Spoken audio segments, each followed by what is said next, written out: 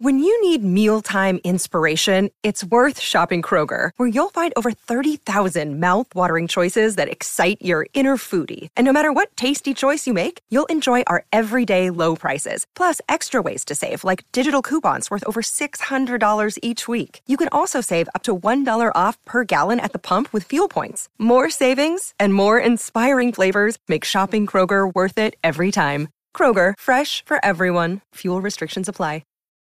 All right, Ecomi gang, we are just hours away from the UniSwap listing. That will be happening at 10:30 p.m. Eastern Standard Time. So set your clocks to watch your bags drop tonight. No, I'm just kidding. I'm pretty sure this thing is going to go absolutely ballistic, through the roof. Not financial advice, but that's typically how supply and demand works.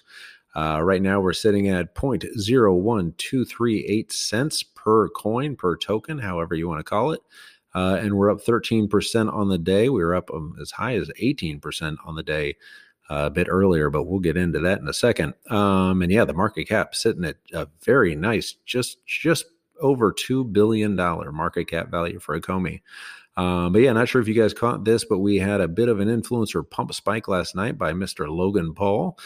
He disclosed his investment and overall absolute love and affection for Ecomi at just about the same time that Andre Jikh did on Millennial Money. Andre disclosed he recently secured a $150,000 of investment in OMI. I'm not totally sure how many OMI tokens that is. Not awesome with math, but yeah, he is going hard into this thing. And Andre actually admitted that he had prior knowledge that Logan Paul would be talking about this later on in the night. So coordination much there? That's kind of a little sketchy, but okay, whatever's good for Ecomi is good for us. And in other news, another not great news, but whatever news, the Mary Corno Series 1 drop date has been pushed back to April 6th. Not the end of the world. We just have to wait another week. But yeah, some people were pretty upset about how the Ultraman drop went. For you guys not familiar with Ultraman, it was basically like Superman for Asia, even though people who live in Asia can't buy it right now, but sucks for them.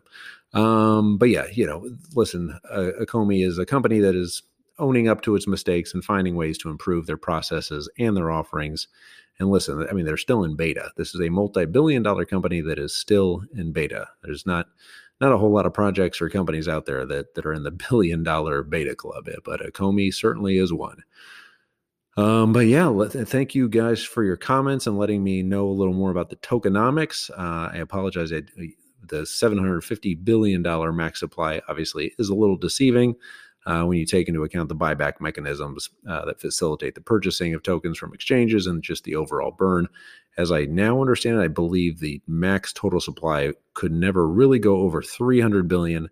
If that's still incorrect, please yell at me at the comments. Let me know, but I think I do understand that a little bit better. But sorry for the confusion there. But yeah, let me know if you guys are pumped for the 10:30 p.m. Uniswap listing, where you guys think it's going to go from here.